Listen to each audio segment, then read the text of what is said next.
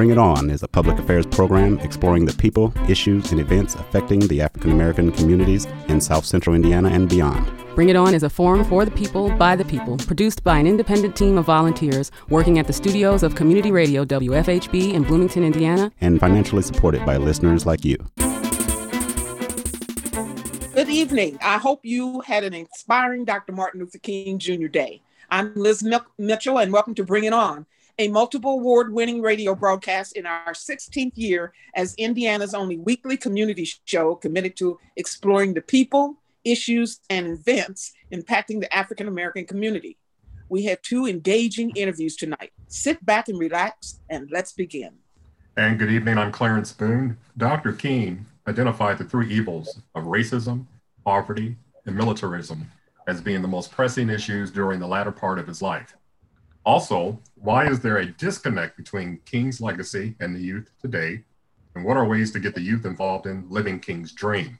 And finally, what is the role and responsibility of education, business, government, and religious groups to engage their institutions and the public in the principles of social justice King stood for? Here to help us answer these questions is Dr. Khalid El Hakim. Did I say that correct? Yes. All right, thank you. Today's City Bloomington Martin Luther King keynote speaker. He is founder and curator of the Black History 101 Mobile Museum, a collection of over 7,000 original artifacts of Black memorabilia dating from the transatlantic slave trade era to the hip hop culture, who will speak on The Truth Hurts, Black History and Healing the Racial Divide. Dr. El Hakim, welcome to Bring It On. And I watched your presentation at the Columbus Metropolitan Club that you did August the 26th, 2020. And I was riveted. It was fascinating. And I wish I had known about it so I could have been there. Thank you. Thank you for coming on. Well, on that note, for those who are tuned in, it still is not too late for you to quickly RSVP to see Dr. El Hakim at 7 p.m. tonight. This will be at the Dr. Martin Luther King Jr. birthday celebration, where the theme again, The Truth Hurts, Black History and Healing the Racial Divide. And this will take place online virtually this year. And to register, go to https://tinyurl.com, and that's tinyurl.com/MLK Celebration 2021 RSVP. Well, if I may, Khalid, if that's okay. Yes. I just want to thank you for joining us. You're a man with a busy schedule. We don't have a lot of time, so we'll expedite this. Those three questions posed by Dr. King, your reflection on the three evils of racism, poverty, and militarism. If you can give us an observation on that, and then from there we'll move into other areas. Especially, I want to talk about that mobile Black History Museum that you put together. Oh yeah.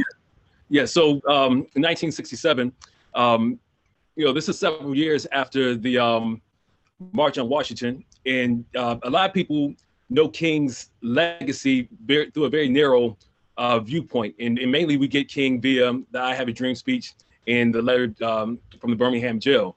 And a lot of people don't know a whole lot about King from 63 up until the end of his life. So in 1967, he gives a speech in New York where he identifies the three evils being racism, poverty, and militarism. And when I think about those three evils from a 2021 standpoint, we realize that a lot of things have not changed over time. We know the Kerner report that came out in 1967 also identified white racism as being one of the main reasons, the number one reason for the riots that were going on during that time. So when we look at America today and we see what's going on in the country right now, racism is still, number one on, one of the number one problems and issues that we have. And when we see, if we look at DC today, and we see the military presence in DC represents that issue, that we have in this conversation right now about how much racism has permeated in the law enforcement agencies around the country, as well as in some aspects of the military. And these are some questions that we have to start asking because of the militias that we see out who are in military gear and military trained. And so we have to start having some conversations and identifying some of the roots of these ideologies and how they're affecting and threatening the American democracy right now. And then, of course, poverty too.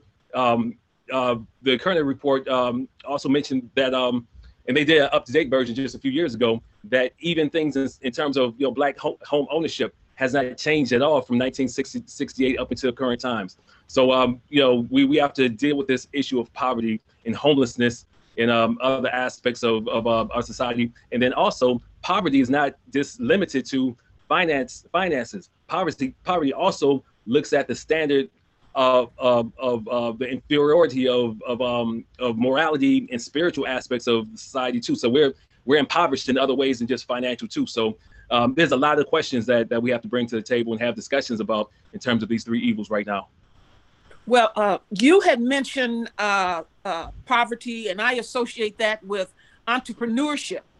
Yes. And I had always had in my mind that desegregation helped but hurt in the ways of entrepreneurship. It wasn't until I saw your segment at the Columbus Metropolitan Club that you talked about hip hop, which is part of your one-on-one museum, as promoting entrepreneurship. And I never thought of it that way. And you mentioned all of the jobs that were created due to hip hop. I was just fascinated by that. Can you go into that more and explain that to our listening audience? Absolutely. So hip hop as a culture, there's 5 elements to the culture. You have the DJ, you have the MC, you have the graffiti artists, you have the breakdancers, and then the 5th element of hip hop is knowledge of self. So the idea of that knowledge, bringing those 4 other elements of hip hop culture together, is very, very important to hip hop culture. But hip hop culture has provided avenues for many of us to make money and take care of ourselves. So early on in hip hop culture, when you had parties, you have to have people who promote the parties. So you have promoters, you have people who have to make the flyers. You have DJs and DJ equipment that has to be rented out. You have the MCs that have to be paid. It's so many aspects to this culture. But as it grew, the different industries within the culture also grew as well. So a lot of people don't recognize photography, for example, being a part of that culture. People who took photographs early on, the promo photos for artists. That was a job that hip hop provided for certain people. There's one of my mentors. His name is Ernie Panicoli. He's one of hip hop's most famous hip hop photographers, and he's been documenting hip hop for the past 40 years. But his job for many years was being the chief photographer for Word Up magazine. And so a lot of people don't think about photography being an avenue for entrepreneurship or magazines. And there's so many publications that have come out that's focused on hip hop. And so there's a whole new area of hip hop journalism that was created. So you have to have people who are in PR, people who are reporters. I recently founded the Michigan Hip Hop Archive. So in the Michigan Hip Hop Archive, we're specifically collecting the material culture of hip hop in Michigan. And it's not until I started looking at it through that lens that you recognize the radio personalities, the online radio formats that started because of hip hop. And just offers so many different types of ways to become an entrepreneur. Another big thing is fashion, right? So fashion, there's so many designers that came up through the ranks through hip hop culture who have made a huge impact not only on fashion nationally in America, but that impact has been felt globally. So there's many different type of areas where hip hop has created avenues in terms of entrepreneurship for people. That it does answer one of Dr. King's questions. How do we involve the youth today, both in his legacy and in some form of positive activism? And right. You're speaking the language that a lot of them speak. But then there's this sort of middle-aged group that does remember hip hop, but maybe they've shifted to something else. How do you propose we reach out to them that are now in their professional careers and maybe starting a family? How can we reach them? Well, I mean, hip hop has grown and matured over the years, right? So we're at a point in time. I just turned 50 last year. Dr. Dre from NWA is I think 55 now. Yeah. We have elders now in hip hop culture. So Public Enemy, for example, Flavor Flav is 62, 61. Professor Griffin, D are 60 now. So they're grandparents, and so hip hop culture is that age now, right? Yeah. So I would suggest and say that, you know, we broaden and understand how wide hip hop culture is in terms of generations now. So we have literally maybe 3 or 4 generations now of hip hop culture.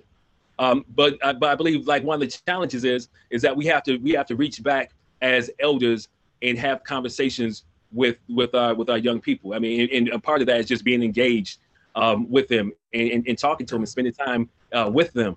I think of right before hip hop, that movement, you had the Black Arts movement, right. And you had people like Amiri Baraka and Sonia Sanchez and Nikki Giovanni and the Last Poets, and people like Marvin X and Sam Greenlee, and all of them took it upon themselves to connect to hip hop culture. So they had relationships with, you know, everybody from Tupac to Biggie and because, you know, hip hop artists, they were sampling the work of, you know, the Last Poets and were inspired by Nikki Giovanni. And as a matter of fact, Nikki Giovanni has a tattoo of Tupac on her, you know, and, you know, she's one of our elders. So, you know, that bridge there says a whole lot, that she's acknowledged on a very, very deep way the contributions of somebody like a Tupac Shakur.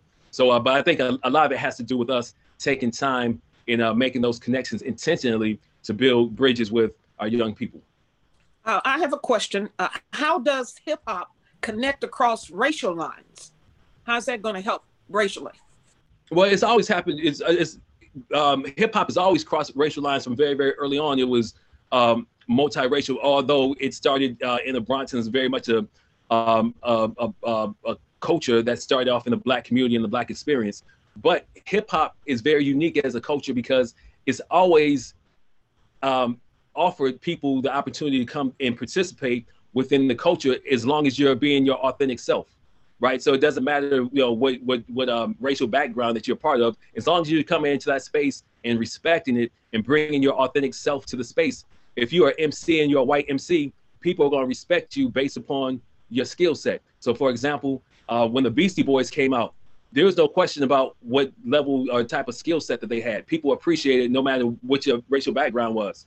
You know, race probably became an issue when somebody like a Vanilla Ice jumped up on the scene and he wasn't being authentic. But without a doubt, someone like the Beastie Boys or someone like even Eminem in terms of his lyrical skill, people might not agree with the content, but there's no question about his skill as a wordsmith. There's no question about that.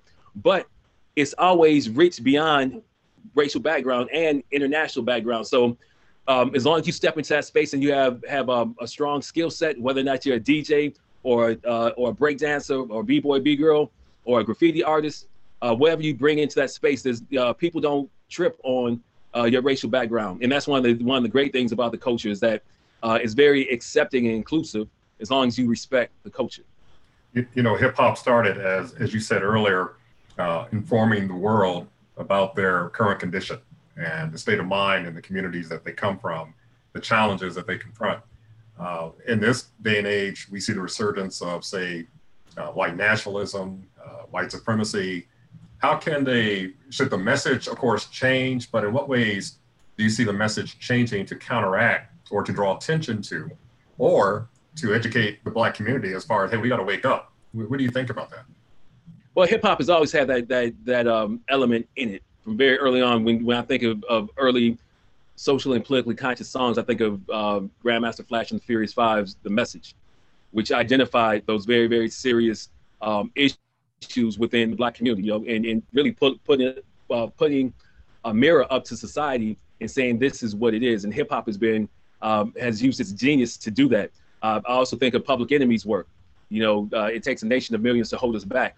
I mean, that album is a classic. And if you listen to that album, you'll hear very distinctly them telling you exactly what white supremacy is, how we should respond to it, and inviting people to engage in this protracted struggle that we need to be in to address those types of issues. I also think of NWA when they came out and how they responded initially to police brutality. And we know that police brutality has been a deep thing going all the way back, you know, really to the plantations, you know, with the slave catchers. But in a contemporary sense, NWA,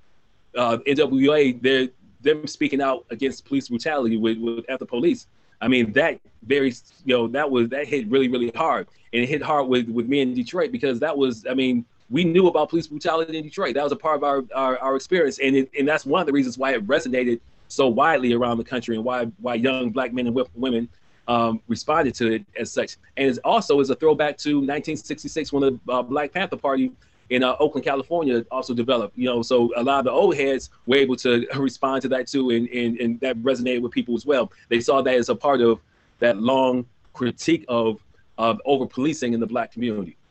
So hip hop. So hip hop, it's important that hip hop continues in that tradition, and it does today. It does at this current point. Do you feel it is given whites permission to use the N-word, hip hop?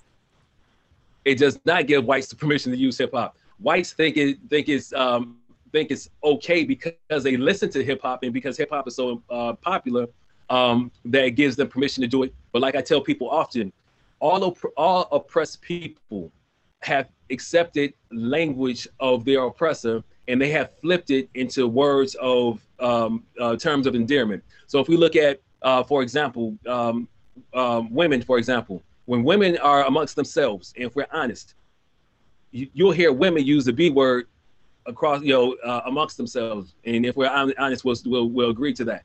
And they do it as a term of endearment and acknowledging their bond with each other. I mean, not to say that's right or wrong, but we know that happens. But if you're outside that community and you step in as a man, if I step into that community and say, call a woman a B, I can expect some type of negative reaction as someone not being in that community. Same thing with the LGBTQ community. If you step into that circle, and we know that if we're honest, they use language amongst themselves that have been used to oppress them and to denigrate them. And it's very ugly language, but they use it within the community themselves. And if, as a heterosexual male, I step into that community and use that language, I can expect something very negative to happen to me if I do that. The same thing, and the reason why I don't do that amongst any community is because I respect the boundaries of those communities. So someone who steps into hip hop culture, and you're a white person or you're non-Black, and you use that word, that shows me that you don't respect the boundaries of our community. So I would encourage someone who respects hip hop, white people who respect hip hop, that you respect the boundaries of the community and understand the history of oppression and the reason why we use that word. And ideally, we don't want to use the word period, but the reality is that the reality is that we do use it. And hip hop is not the only community who's ever used that word. I mean, if we go back prior to hip hop and go back to the Black arts movement, we know the Last Poets used it. We know the Watts Prophets used it. We know Amiri Baraka used the word, and they used it. We know Gil Scott-Heron used it. We know they use it for a very specific purpose. And they were making a distinction between a mindset with the N-word and what it meant to be, to elevate yourself into the mind of a Black person. So they made a very huge distinction between the N-word and being Black, right? If you just tuned in, you're listening to Dr. Khaled El-Hakim, today's City of Bloomington's MLK keynote speaker.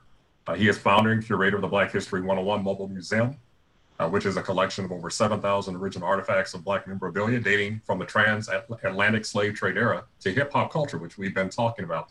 We're going to transition over to that mobile museum, but before we do, a quick observation. When you talk about the impact of hip hop culture on today's society, it's amazing. I watch a lot of MSNBC, and it always gets me that Ari Melber, one of the show hosts that comes on, he quotes lines from hip hop songs, and he's like this aficionado on the history of hip hop, and that's a curious thing to see. And then John Howman comes on and has a Wu-Tang symbol in the background as he's talking, and not lost on me is that, wow, here are these two talking heads that have been impacted by hip hop. And it's interesting that they're sending a message, and they want to send that message. Motivations, I don't know fully why, but they're doing it. They're doing it. And I want to shift over now to the Black History 101 Mobile Museum. Time is of the essence. We're sort of getting close to our jump off time, but talk to us about the Black History 101 Mobile Museum. Yes, this is a project that I started. Actually, this is the 30th anniversary of me collecting Black memorabilia. I started collecting as an undergrad at Ferris State University shortly after taking a sociology class with Dr. David Pilgrim. As you know, some of you all know, he was the founder of the Jim Crow Museum of Racist Memorabilia. But Dr. Pilgrim had a very unique way of introducing the history of racism in America via artifacts. So if I can share this with you all real quick. One day, Dr. Pilgrim brought an artifact very similar to this into class. And he had us have conversations and interpret the meaning of this object here. And it led to such a rich conversation amongst my classmates who are very diverse in background. And many of us had never seen anything like that before. And it impacted me in a very, very deep way. And shortly after taking his class, I started collecting artifacts like that. Dr. El-Hakim, you held up an artifact, and I'd like to ask you to describe that for our listeners who don't have the benefit of seeing that firsthand. But that was a striking and very familiar type image. But describe it, please. Yeah. So this is a cast iron bank, and it's probably about 7 inches high and about 4 or 5 inches across. It's the image of what's supposed to be a black man, but the imagery is very stereotypical. He almost looks like a monkey. He has big red lips and bulging eyes, and he has a hand, which is a lever that you put a coin into his hand, and you put a lever in the back of it, and it puts a coin into his mouth. And on the back of it, it says the Jolly N-Word Bank. And this is from the late 1800s. It's a very, very ugly relic of the past. But as I said, Dr. Pilgrim spent much of his life collecting these types of ugly images. And he grew up in Mobile, Alabama, right after the Jim Crow era. So he was exposed to a lot of this stuff early on. And because of that exposure, he took it upon himself to educate the public using what he calls these symbols of intolerance to teach people. And these are in having actual artifacts, which is the evidence of this era, is a very, very powerful way to engage people into learning about this history and, in challenging the contradictions that we see in society now in terms of these stereotypes that in many cases are still around. But again, shortly after taking this class, I started to collect that type of memorabilia. And because I was informed by hip hop culture, I was able to make a unique connection between hip hop and this type of material. Well, I was truly impressed because I've been a collector for over 40 some odd years. And so to hear that you turn your collection into a mobile museum, I never thought about that because I pack my stuff up and take it to schools and around and repack it and bring it back home. So I really like what you've done. And I thank you for that, for making it mobile and taking it out to the public. You had mentioned in one of your interviews about things missing in schools and that they don't teach this in schools. Would you tell our listening audience what you said, how to get it out there in the schools? So so I taught middle school for 15 years in Detroit. And so one of the things, and most teachers can testify to this as well, one of the challenges that we have as teachers when we look at the content in many of these textbooks are the voices of marginalized people that are missing. So one of the things that we find ourselves doing as teachers is going outside of the textbook and trying to find ways to supplement what the textbooks are missing. So as a teacher, this was one of my ways of doing that in incorporating aspects of Black history into the classroom. But when I decided to do the Black History 101 Mobile Museum full time, I started reaching out to different schools around the country and setting up opportunities to bring this type of material into the school districts. We have about 3 minutes left in this conversation. And I will make note that the Black History 101 Mobile Museum is mobile. And that denotes that you take this around the country, different places, to showcase your collection, which is over 7,000 original artifacts. Can you talk about how people can go about trying to schedule you for a visit? And then tell us the range of artifacts. What type of depictive artifacts do you have? Sure. So in terms of booking and scheduling exhibits, you can simply go to blackhistorymobilemuseum.com, blackhistorymobilemuseum.com, or you can email me at bhistory101@yahoo.com, or you actually can call me at 313-645-4197, 313-645-4197. In terms of artifacts in the collection, I think one of the most unique things about the Black History 101 Mobile Museum is the artifacts in the collection that are signed by historical figures. So there's a large collection within the archive of things that are signed by people such as Frederick Douglass, Booker T. Washington, Malcolm X, Martin Luther King, Rosa Parks, Huey P. Newton, Angela Davis, George Washington Carver, Marcus Garvey, and the list kind of goes on, even up to hip hop with people like Chuck D and Queen Latifah and Will Smith and Jay-Z. So it is very broad in that respect, but it's also photographs, photographs from the 1800s up until current time. There's magazines, there's newspapers, there's figurines, there's toys.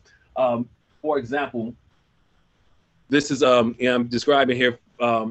This is a figurine that was produced back in the 80s of Malcolm X standing at a podium. But it's figurines. There's recently they put out Barbie put out a Rosa Parks Barbie doll that came out last year.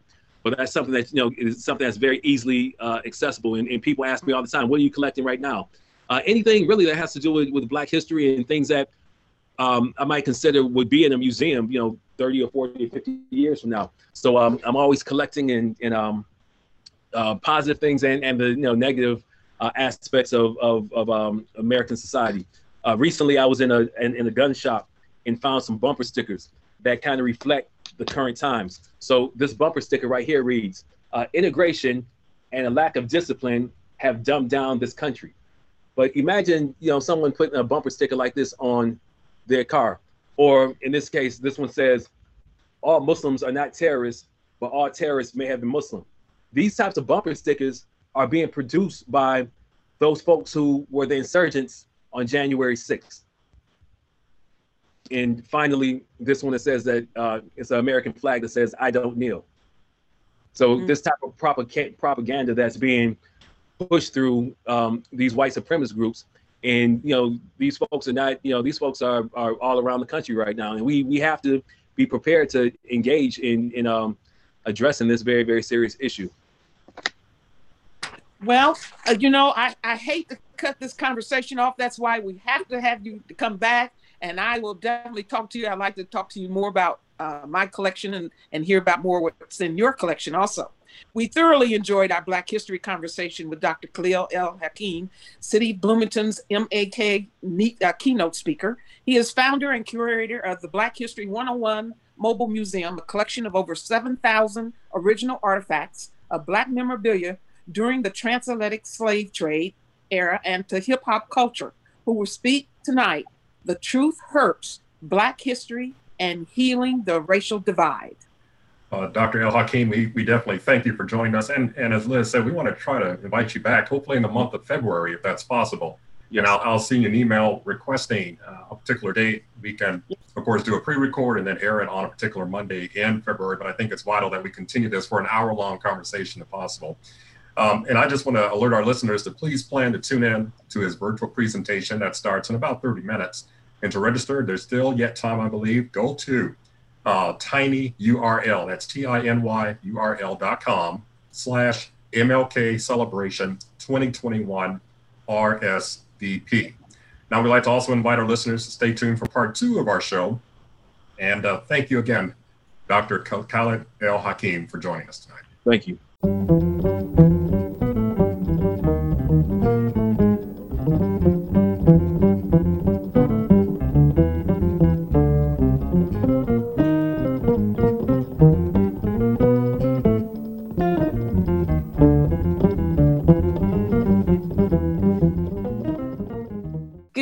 I'm Amrita Myers, and welcome to Bring It On. Good evening. I'm Cornelius Wright.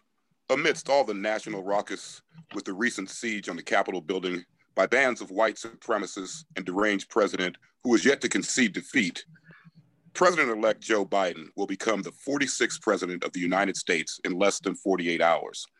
Also in a historic milestone, Vice President-elect Kamala Harris will become the next Vice President of the United States. As widely known, she will become the first woman of color with African and Indian heritage to serve in this capacity.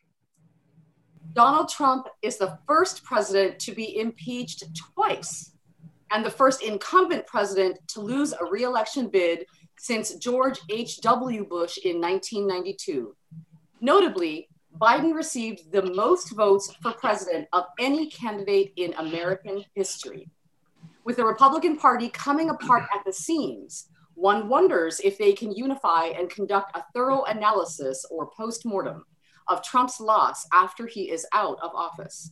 One thing is for certain, his shadow over the party is long, and no review of Trump's performance is likely to be very hard on him.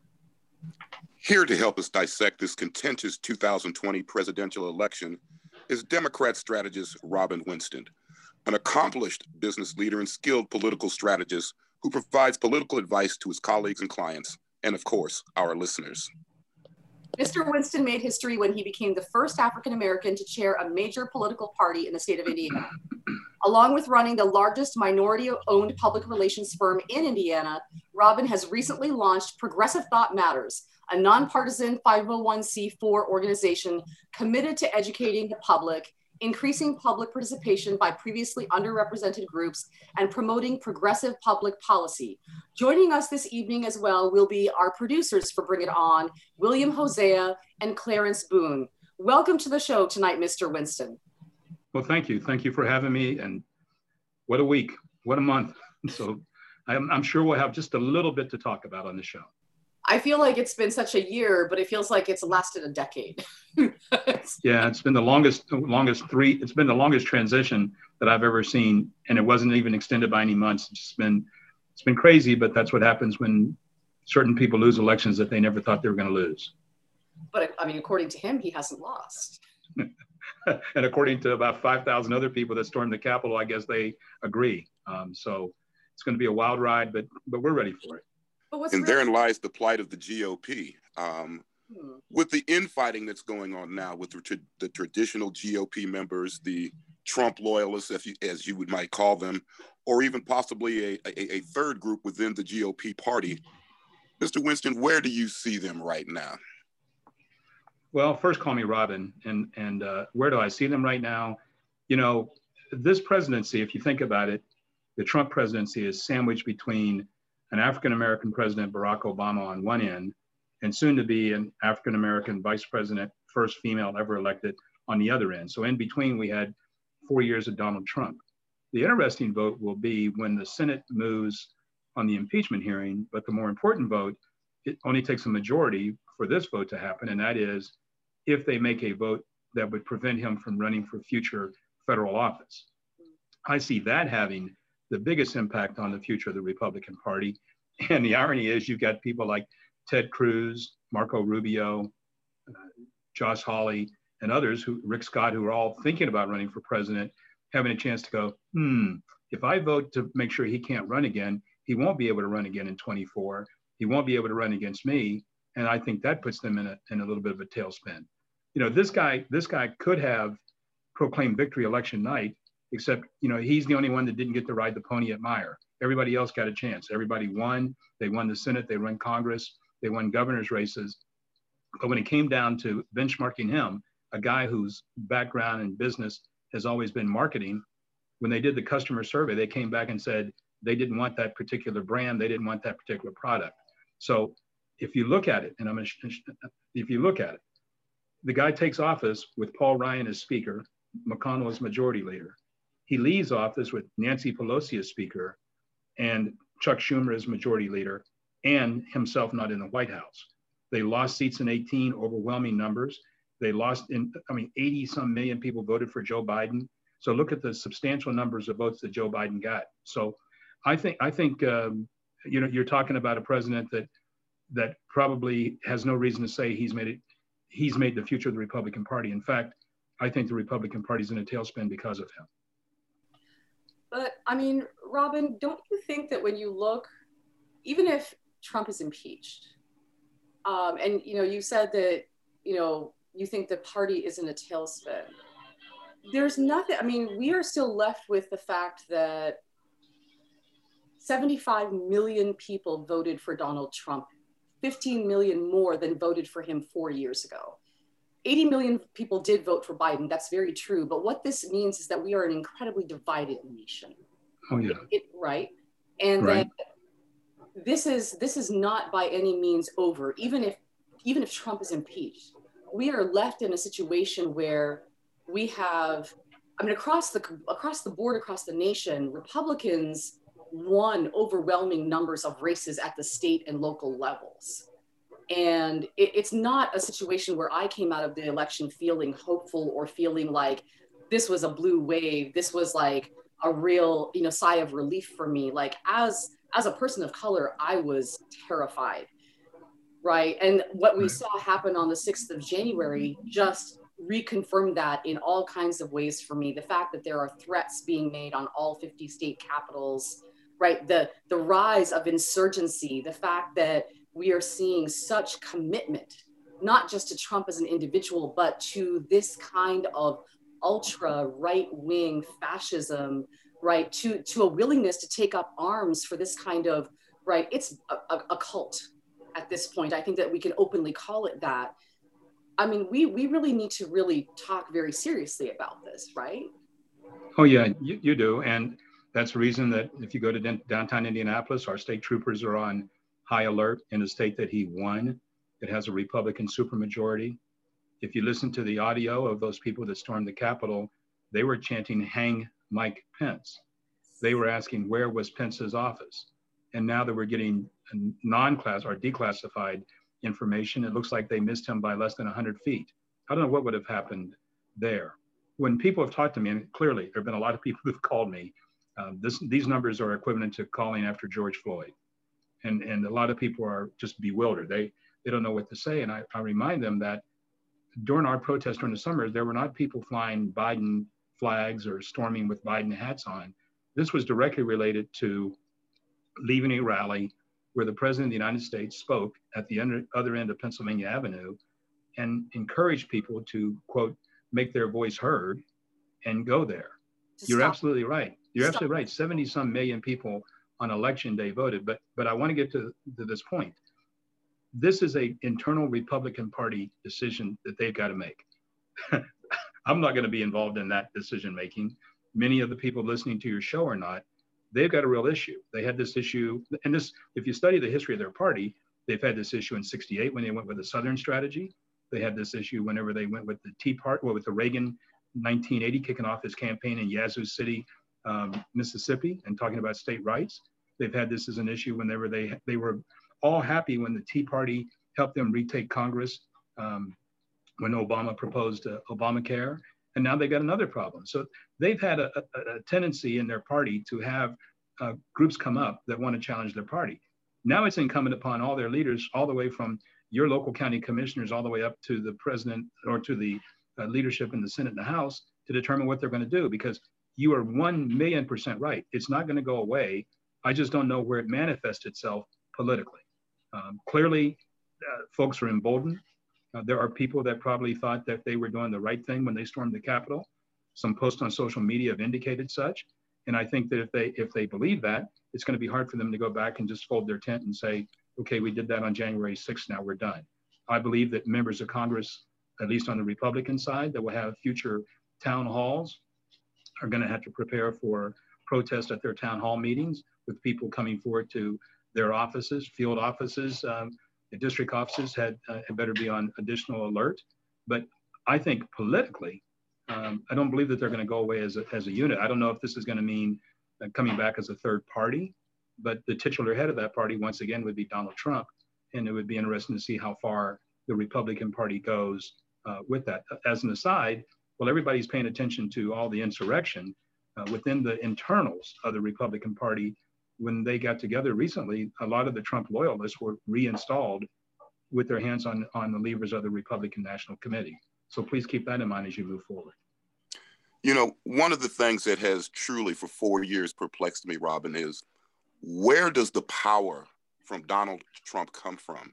He seems to have GOP senators, congressmen who have been in office for 20 and 30 years backpedaling, as if they're novices on the Hill. And the other thing is kind of a follow-up to something Amrita had mentioned. We did gain seats in the House or in the Senate. How do we keep those seats now that we have them? And also, how do we gain more? Well, I think Donald Trump appealed to the base instincts of some people that had been felt left out. You know, if you're an auto worker in Lorain, Ohio, and your plant is closed, you're not going to blame yourself for the fact that the Detroit designers didn't give you good designs or that your cars couldn't be competitive.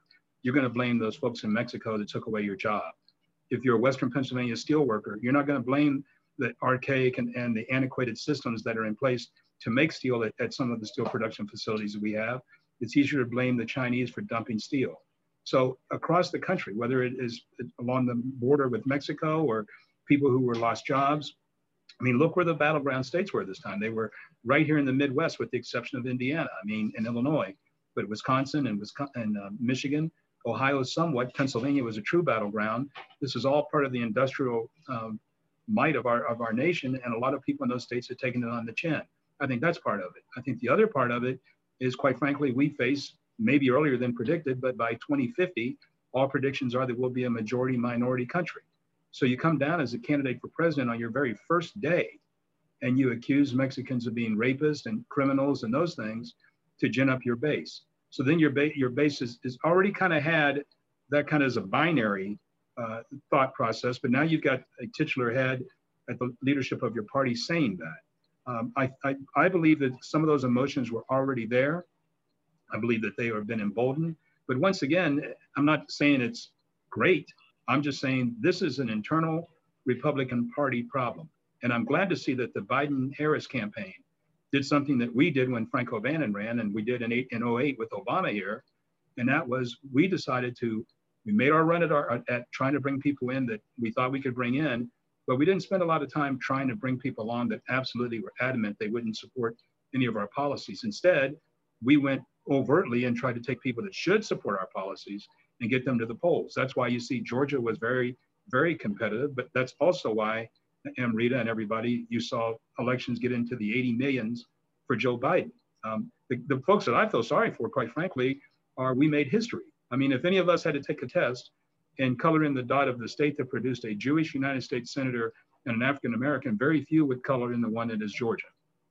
They haven't even been able to celebrate that victory because the 5th they won late in the evening, and the 6th all this calamity started in Washington. But I would say that we need to continue to grow our base, at the same time acknowledge somewhat some of the things that are going on. I think Scranton Joe, Lunch Pail Joe, Firefighter Joe, I think that resonated with some voters who did not vote for us in the past, that believed in Joe Biden. But right now, I think the issue within their party is they have to figure out how are they going to deal with this extremely right-wing fringe element in their party. Are they going to bring them in? And if they do, then we will define them quickly as, well, that's the elements of their party. Well, and I mean, I think that you've hit a couple of things right on the head, Robin, right? That, you know, people keep saying that Trump has, you know, caused this division or led. I'm like, no, 400 years of American history led us to Trump. Trump simply exploited what was already very much here, right?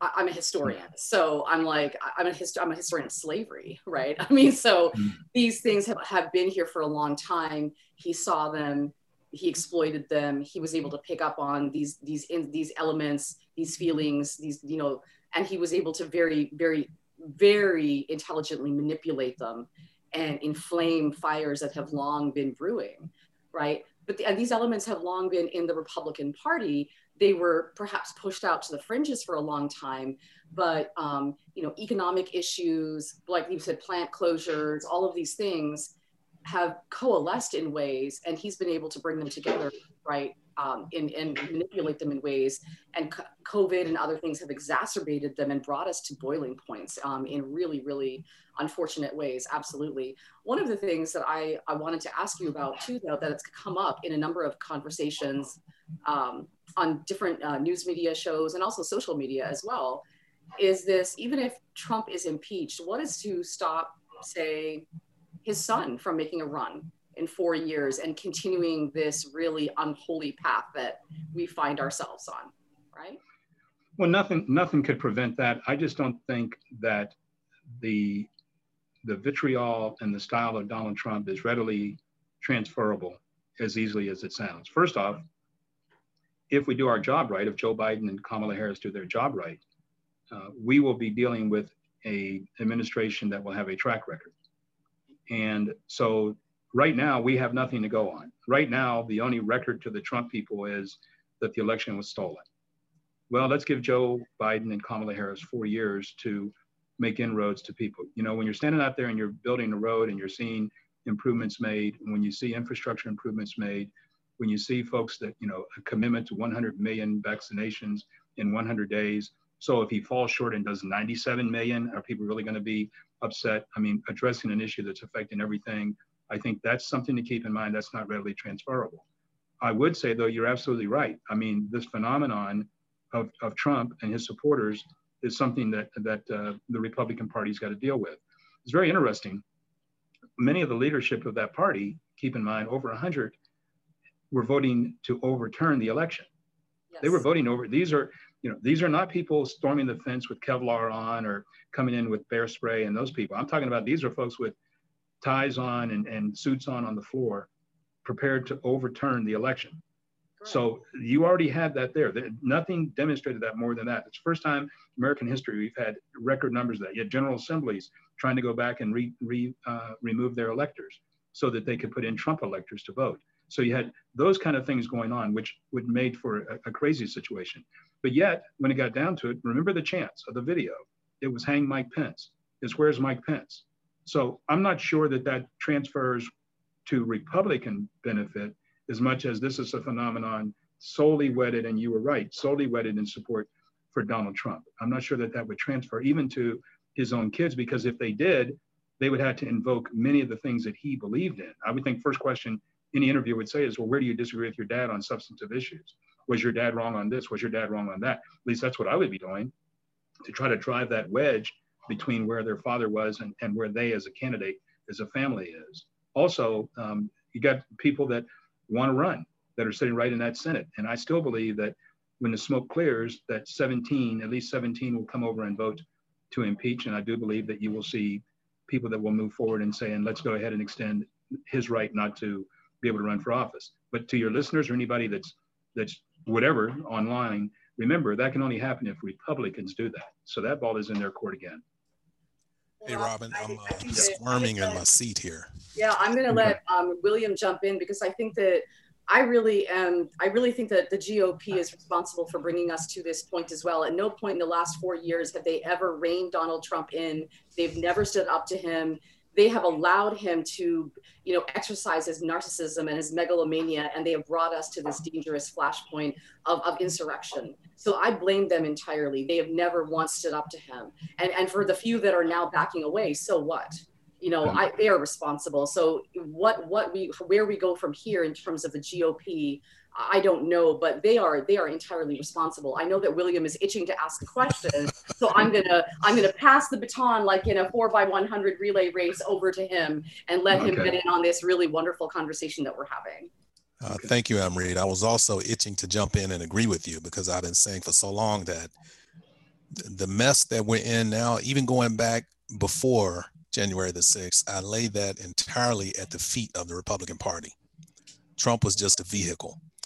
But Robin, Trump has been described as a threat to national security almost since the beginning of his presidency. Even though they shut down his Twitter account, even if he's banned from ever holding federal office again, as long as this guy still has a functioning blowhole, he's still a threat to national security. Would you agree that they need to find a way to muzzle this guy on the national stage permanently? Now, I don't know exactly how they would do that, but fortunately for Joe Biden, I do have a couple of suggestions. One is they could cut a deal with this guy and allow him to either avoid jail time or keep all of his ill-gotten gains in exchange for an agreement with him to go back and over a period of time that he convinced all of his followers that the election was legitimate. They could cut some kind of deal like that with him to keep him, and also that he not speak on national politics ever again.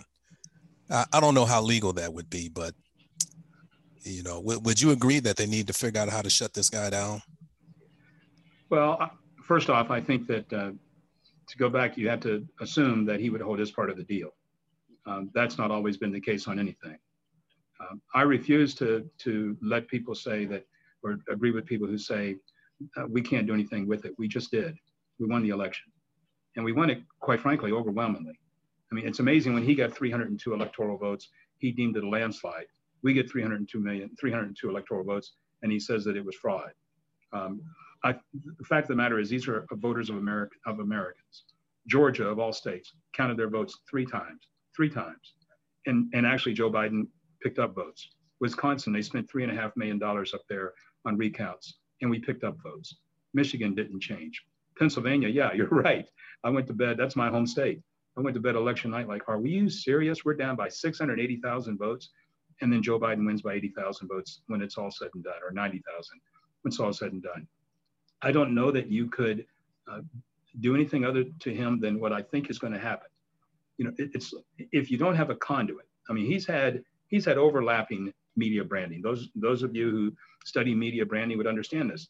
He starts every day as the president of the United States. So there's an entire press corps dedicated to tracking what is the president of the United States up to today. So that's a tremendous benefit for somebody that wants immediate media coverage.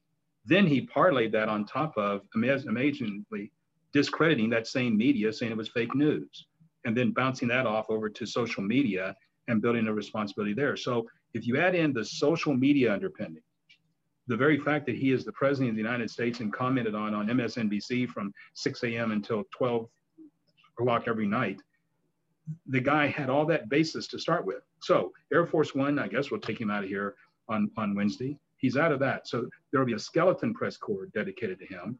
Now in social media, yeah, he'll continue to do that, but he doesn't have his Twitter account anymore. Some of the other accounts he has access to aren't there anymore.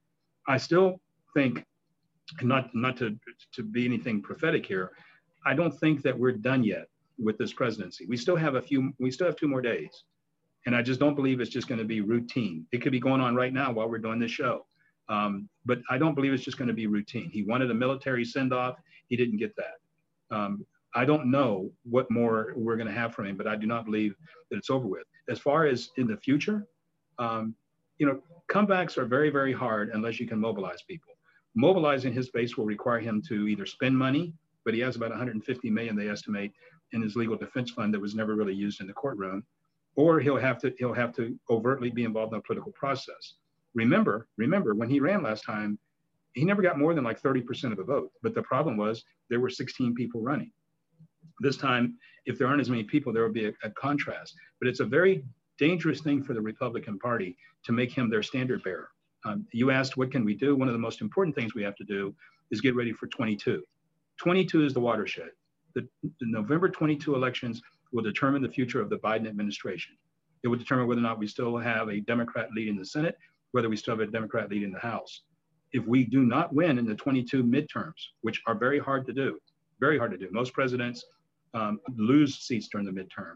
It's crucial that we already start as soon as we hear "So Help Me God" on Wednesday, that we turn our attention to 22, because that's where we'll see if any of this pressure from outside manifests itself. And it will be in taking out Republican senators who did not stand with him. That'll be the interesting piece. In our last few moments, a couple of things that still resonate with me. William kind of brought it up. There are still so many people in the GOP who believe in the lies. And it seems that no matter how much they see the truth, they refuse to believe it. And I don't know if they ever will. And the other thing we haven't scratched on are the blacks in the GOP. Nice reaction to that one. Still in the second place. So just a couple of things for you to comment on. Well, I think what you are talking about is exactly right. I mean, there are some rock rib Republicans that will never, ever, let's take the whole conspiracy thing out of it. They'll never support Joe Biden. They just won't. I mean, it won't. Where I think we have to begin to move away and better define the Republican Party is, these are not just folks that are on the lower strata of income, the lower strata of education. There were people that were arrested the other day that were retired military officers. There was a doctor arrested, professional people arrested, a West Virginia state legislator arrested. This is permeated all the way through their party. And you mentioned at the onset, trying to be a strategist. Part of my job as a strategist is to define who you're running against. Now, if you want to run for office in Monroe County and absolutely, after seeing the insurrection at the Capitol, want to be 100% affiliated with that party and put your future on the line with that affiliation, then that's going to be on you. And it's incumbent that either you disavow it or you bring it back. You're right. We talked all about this party. I never thought that I would dream for the days of Jeff Sessions. But after Bill Barr, you're like, oh my gosh, can we have Jeff Sessions back? No, we don't need him back. You're seeing McConnell now modulate, but he forgot what he did to Merrick Garland and Barack Obama. So I don't know that I'm going to use I used to do this all the time with our team.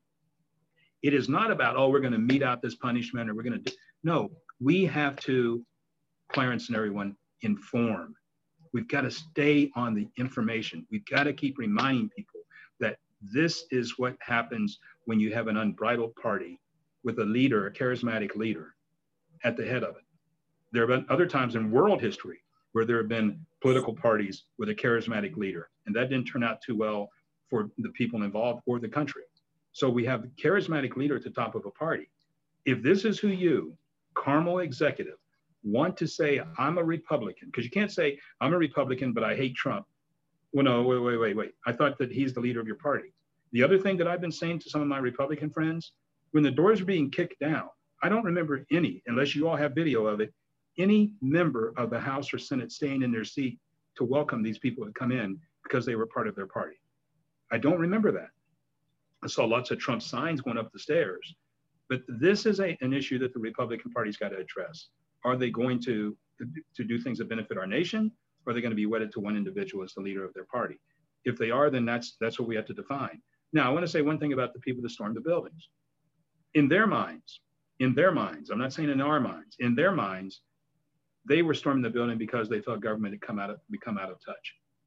I don't know how 4 years of Joe Biden and Kamala Harris are going to bring them back to feel like government's in touch. But I don't know what Donald Trump's going to say off the grid and off the screen, because I still don't believe the guy slinks away quietly into the night. For our listeners who are just joining us, we are speaking with Democratic strategist Robin Winston. He is a longtime skilled political strategist here in the state of Indiana, gives wonderful political advice to his colleagues and clients, and of course, you, our listening audience.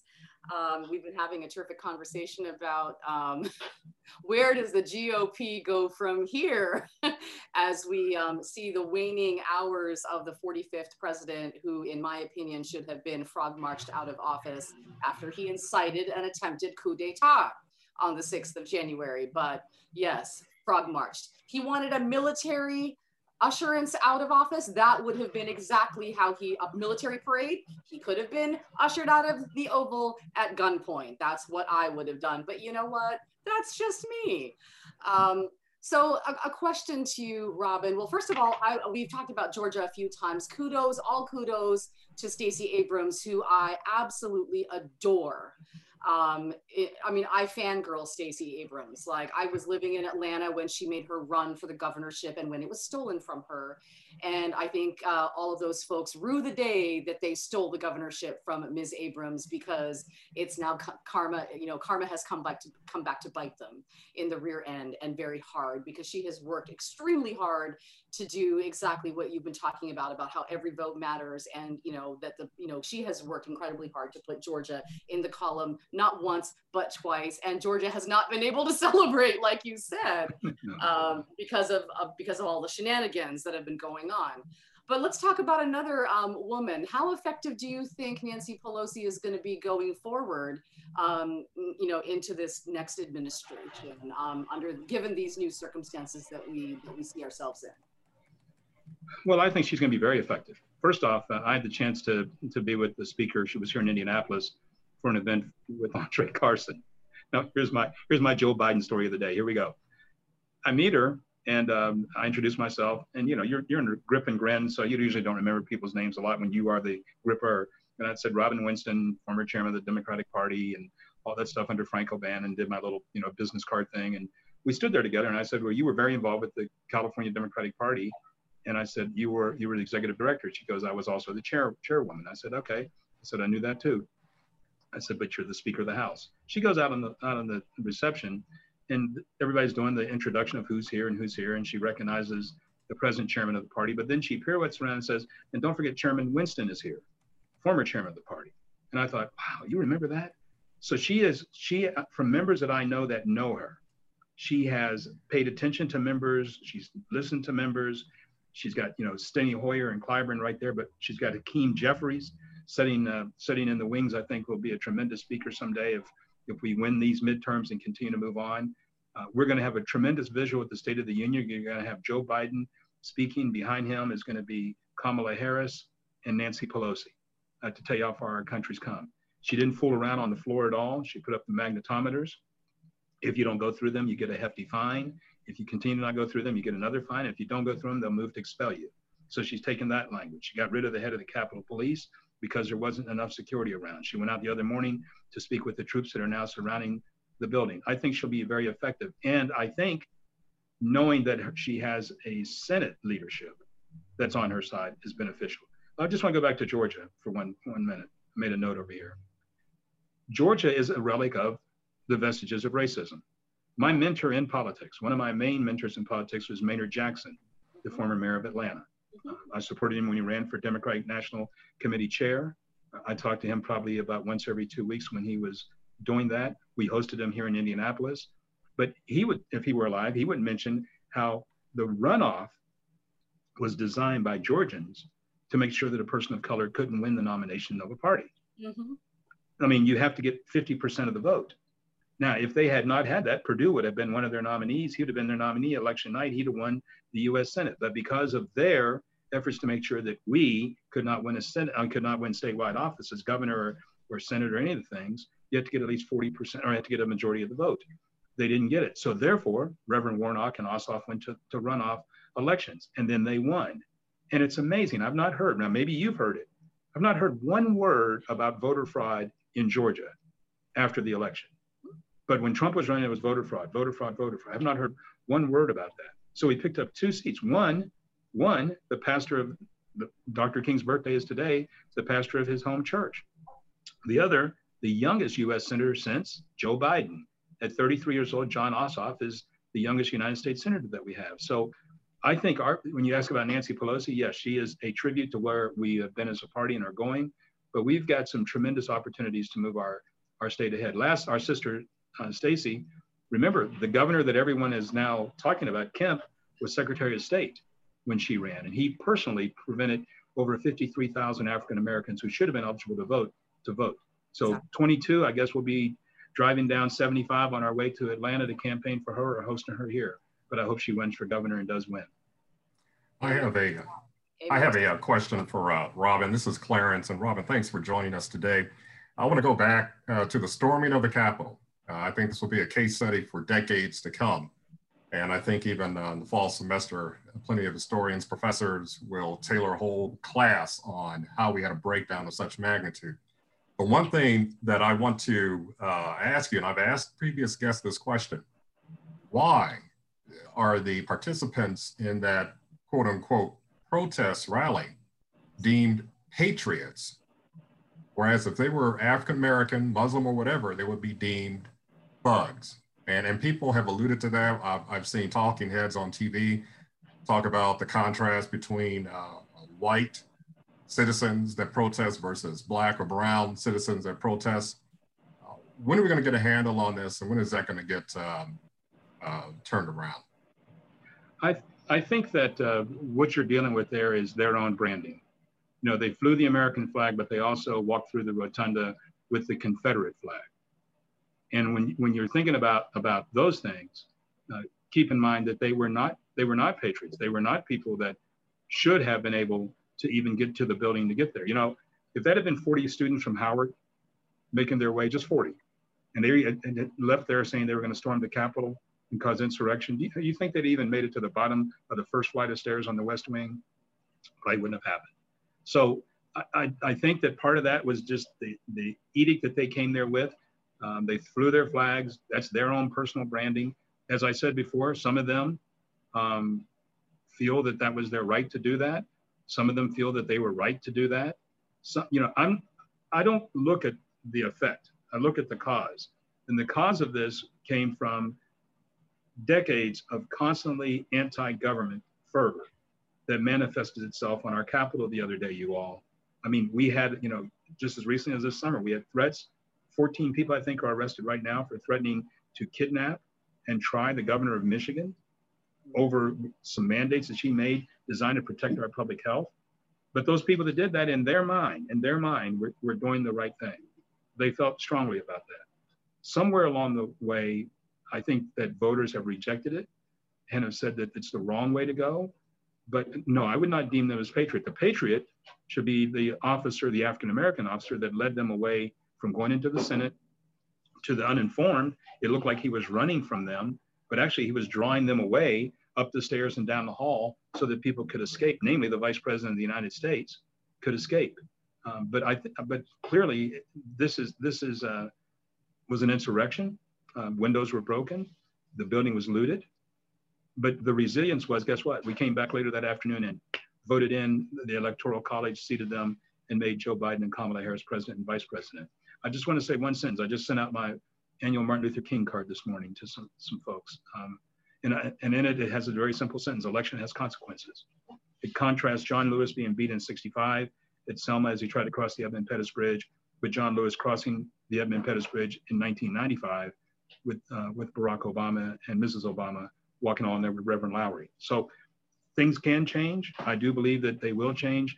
I believe this is a major mistake that the Republican Party has to figure out how to deal with.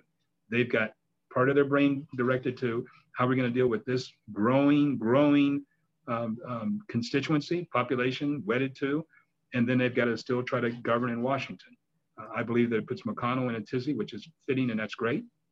And I'm glad to see that they have to do that. But the reality is, it's still, come on, folks, it's their issue. They have to figure out how they're going to address this. These are not people that, nobody left there saying, oh, I was for Biden, but I have a Trump flag over my shoulder. No, they were for Trump, and clearly they voted for Trump, and probably indirectly may have voted for some other Republicans as recently as November.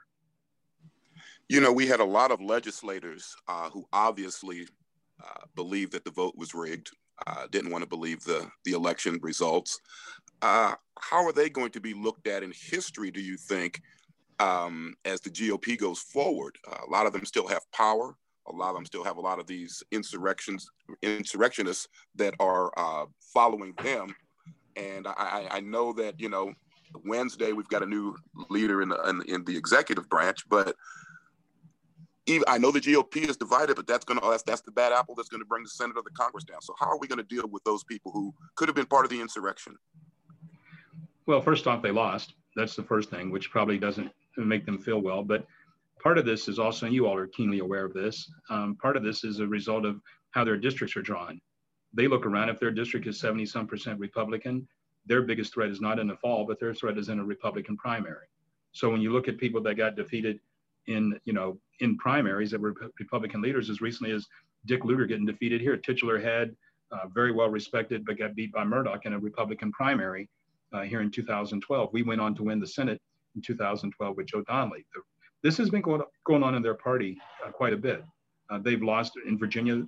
They lost Eric, who was a member of their leadership. He got beat in a Republican primary. So I think that their biggest fear, let's just bring it back home, their biggest fear is they don't want to have the word former before congressman or senator before their name. So I don't know that they're really going to do anything with that vote against seating Joe Biden and Kamala Harris, except use it to fend off potential Republicans in their primary. What they don't have in their party at all is a kind of a Rockefeller wing or an even more modern day of Bush wing of not George W., but George H.W. wing of their party. There is no moderate wing of their party that is saying, why don't we modulate some of this behavior? You either have to move to the right or the far right in order to secure your place as a Republican nominee. That's why I think in so many battleground states, they continue to lose at the state level because they had to move so far to the right to assuage those concerns. This is the thing that I'm concerned about, Robin, that I think Cornelius was getting at, is the fact that as information is coming out about the insurrection, there were lawmakers inside the Capitol who were giving reconnaissance tours. There were people within the GOP who were clearly aiding and abetting, right? This was an inside job. We know that this didn't go down without help. I mean, they found that panic buttons inside Congresswoman Ayanna Pressley's office had been disengaged, right? This was done with inside help, but there were people from within the GOP who aided and abetted. So we have, elected officials who were in on this attempted coup. And so that itself is something that has to give us deep pause, that there were off-duty police officers from all over the country who flew to DC to participate in this event. That I'm not surprised at all. But the point is that we have elected officials who are going to work every single day, who were part of this. And that, I think, is what, Cornelius was getting at, and what I certainly have been thinking about every single day. How do we wrap our heads around that? People keep talking about the fact that, I don't think racism is the vestiges of racism. You used that phrase a few minutes ago. I don't think racism is on its last legs. I don't think it's anywhere near dying or dead.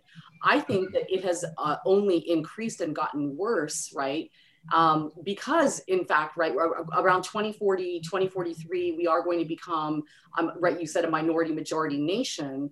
And so we're seeing these, we're seeing white folks become incredibly angry and, very, very outwardly aggressive about that. Not all of them, but a lot of them. And this is the kind of behavior, right? Armed behavior, right? The Unite the Right rally at Charlottesville, the Proud Boys marching in the Pacific Northwest, et cetera, that's happening. And now the insurrection attempt in DC itself. But people keep saying, oh, it's uneducated people, it's these hillbillies, et cetera. Baloney. It's elected officials, it's business leaders, it's university professors, it's people of all classes and backgrounds, from the wealthiest to the most poor. It cuts across all stratas and backgrounds. And now we see that it's elected officials, it's everybody. How do we deal with the fact that people who have been voted into power to speak for all Americans are now precipitating this kind of lawlessness? We are living in a failed state. How do we deal? Because really, that's what this is. We keep saying, oh, it happens in other countries, it happens somewhere over there. No, it's happening right here. I think that you're right about everything you just said. You're exactly right. But you have to come back to the electoral process for these folks. I've been up and close and personal in this world on these things, and unless we inform and keep pressure on them and show them. So, take the photos and the video from the insurrection and just basically say to them time and time again, so you're supportive of this, because your policies and your actions on the floor seem to indicate that you're okay with that. You didn't vote to remove, you didn't vote to impeach.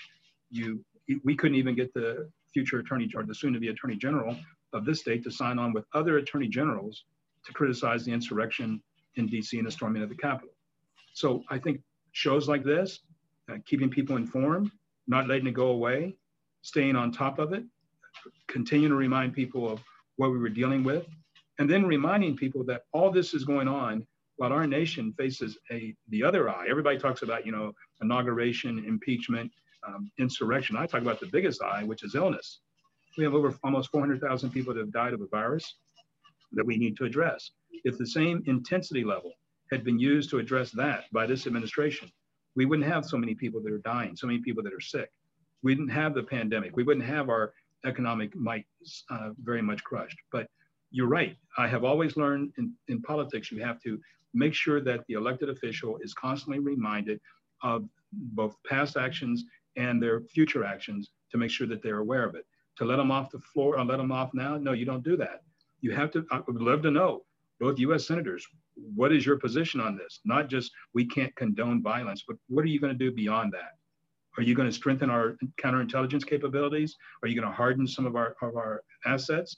Are we going to clearly repudiate this type of leadership at the national level? What are you going to do? I think that's what we should be doing constantly over and over again. Folks, think about this. If that had been armed protesters that look like us storming the Capitol, where would we be watching and what would our nation be saying today? What would Fox News be saying right now? What would those things be? And anybody that, if members of the Congressional Black Caucus, any member condoned that, if it was flipped, they would be screaming from the top of any tall building in their community. They'd be talking about it. So I think it's important that we continue. I asked my Republican counterpart on television the other day, I said, really, so you're fine with that? Well, that was a fringe element of our party, but they all had your party's leaders' hats on. They were flying American flags. They had just left a rally by that. So, you know, if you begin to think about it, if you begin to tie that together, somebody's got to be held accountable. I'm not discounting anything about the vestiges of racism. I know it's there, but this is what I've asked my friends time and time again. Where's all this anger and hate going to manifest itself? And it showed that on January 6th. Well, you know, I also look at that and I think to myself, is it possible that we would see another civil war? And if so, what would a new civil war look like? Those were angry people in that insurrection. And as Amrita mentioned, and you mentioned, you know, from congressmen to senators to lawyers to doctors to judges to everything under the sun. So when you have that many people who voted for President Trump, it's really scary the direction this country is going. Do you think it's possible? And if so, what would a new civil war look like? I'm sorry, I was asking questions unmuted. So Robin, I apologize. As we looked at that insurrection, one thing that was obvious, there were a lot of angry people. Do you think it's possible that we would have another civil war? And if we did, what would it look like? I think that I never want to discount anything, but I, you know, let's go back on some history here, folks. In '95, I was with then Lieutenant Governor Frank O'Bannon. We were doing a housing announcement here in Indianapolis. We got our squawk from the state troopers saying there had been a disaster in Oklahoma at a federal building. The people that came to that were the Michigan militia. That's McVeigh, that's Nichols. The Murrah building that they blew up was home of the DEA and the FBI that handled the Waco situation with David Koresh and his founders. There was such anti-government fervent then. I talked to Frank Anderson years later, who was the U.S. Marshal, African-American, went on to be Marion County Sheriff, U.S. Marshal. He was with Timothy McVeigh in his final hours. And the hatred towards government was there. So I'm not so sure that the disdain for government is going to dissipate to the point that we couldn't prevent it. What we have to do is get our hands on the levers of power to confront it. There are now 25,000 troops on the ground in the District of Columbia today. People aren't playing around this time. So I think that's part of it. But could it happen? I don't know that it will happen, but I'm sure that the disdain for federal, state facilities is why you see people in Ohio. Mike DeWine, the governor there, has put plywood over his buildings. Downtown here in Indianapolis, our Anthem's buildings got plywood all over its buildings because of fear of unrest. So I think that won't go away anytime soon. I think we all have to be more vigilant. I'm particularly concerned about, you know, where we have gatherings of people that may not be in sync with some of these folks that stormed the building, have to be, even from our churches, from our events, a day like King Day. It's not good that we don't have it because of COVID-19, but King celebrations would have been a heck of a lot different today if we had not been restricted by the number of people that could have been there, particularly on what happened on the 6th. So I just think we need to be more cognizant. I don't believe it's going away. I think it'd be more individualized or group-wise, but you've got 14 men getting ready to go to trial in Michigan for trying to overthrow their government. I still believe that the disdain for government will be there.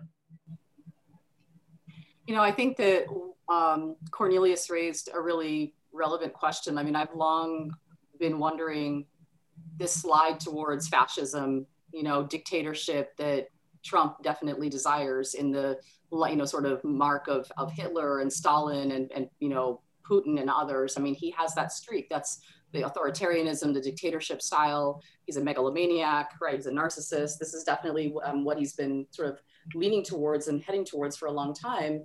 And the way he's tapped into sort of the fears of the base, the way he's stoked those fires. But the fact that the media, members of his own party and others have refused to call out white supremacy for what it is. And the fact that when Black folks come together to protest, it's immediately, right, we're rioters, et cetera. But when white supremacists come together, they're protesters and they're not domestic terrorists, which is that's what it is. They refuse, words have power and meaning, right? And so I think it's really, really important that when the media and police powers, which are an arm of the state, don't call white supremacy what it is, and they don't call domestic terrorism, it's problematic, right?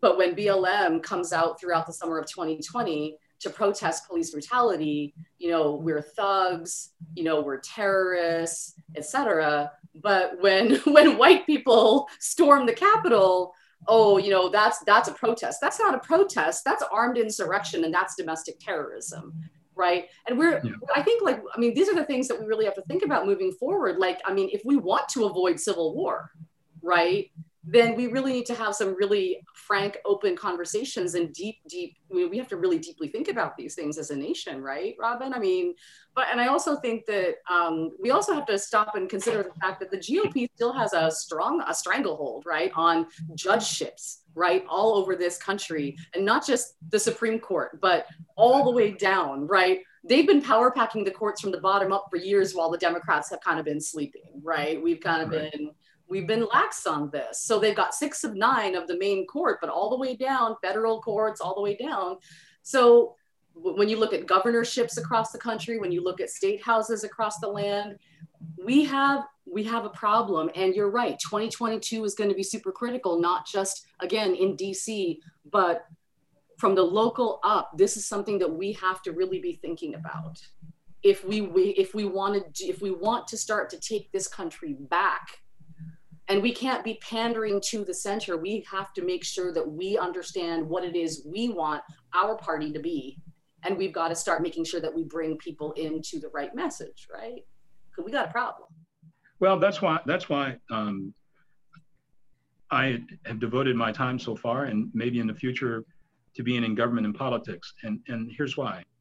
There's going to be a world of difference with an Attorney General Merrick Garland and an Attorney General Bill Barr. There actually will be a Justice Department Civil Rights Division. Nobody's going to come into the Oval Office priding themselves on how to subjugate and crush voter suppression or make voter suppression rampant in states like they did under this administration. We won't have a HUD department that turns its deaf ear on things. We won't have a Department of Education that will basically try to make our schools mini Walmarts. We won't have those kind of things going on. I think the policies, that's why it's so important that people be involved in the political process. Imagine Georgia with the Stacey Abrams as governor. Even when I was working with Frank O'Bannon, Mel Caraway was the first African-American state trooper commander. That made a difference in how those troopers related to people.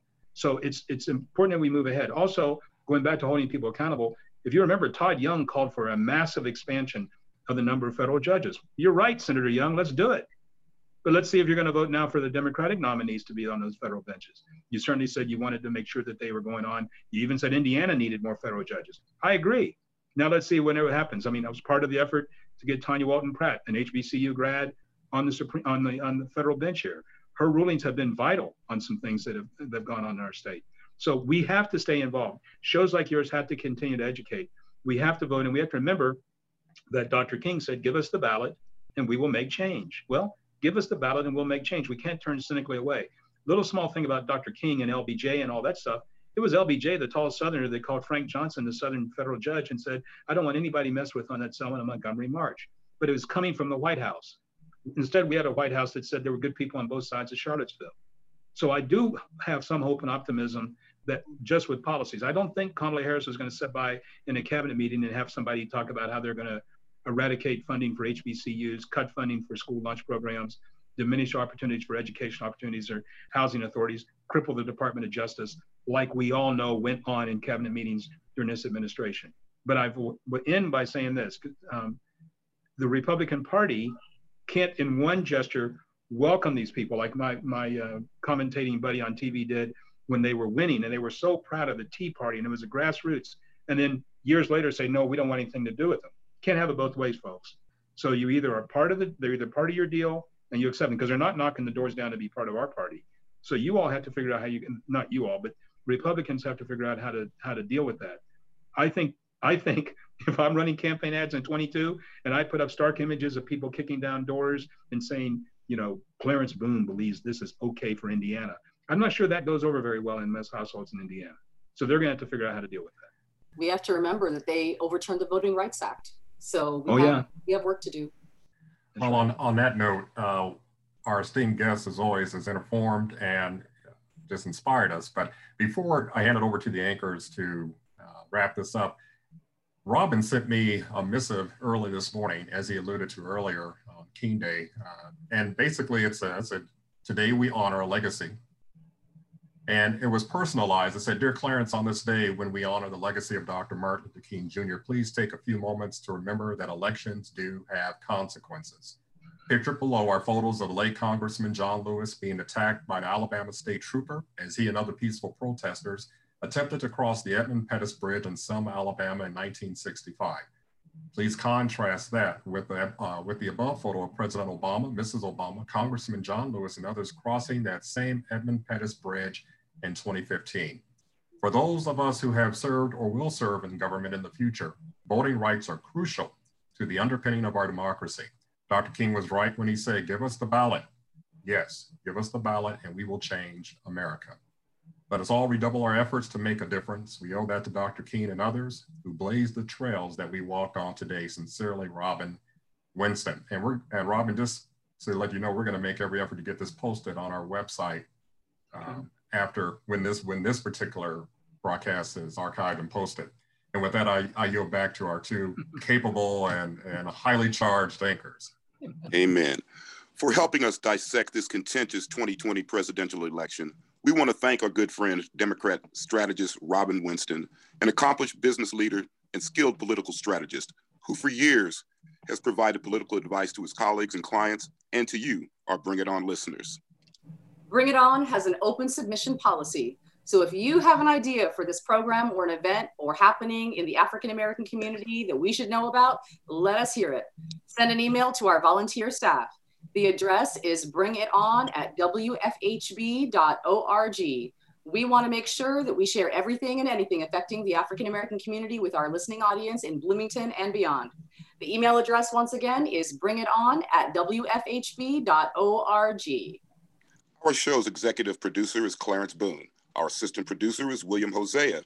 Our consultant and WFHB News Department Director is Cade Young. Our program engineer is Chantel LaFontant. Our original theme music was created by Jamel Effiam with additional background tracks by David Baker. For WFHB, I'm Cornelius Wright. And I'm Amrita Myers. Be sure to tune in next Monday at 6 p.m. for another edition of Bring It On, right here on your community radio station, WFHB.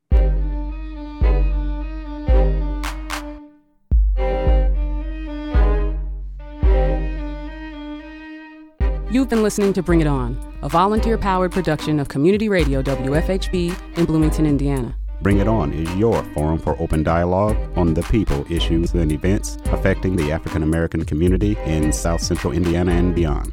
Send your comments, suggestions, and story ideas directly to the Bring It On staff. The email address is bringit@wfhb.org. That's bringit@wfhb.org.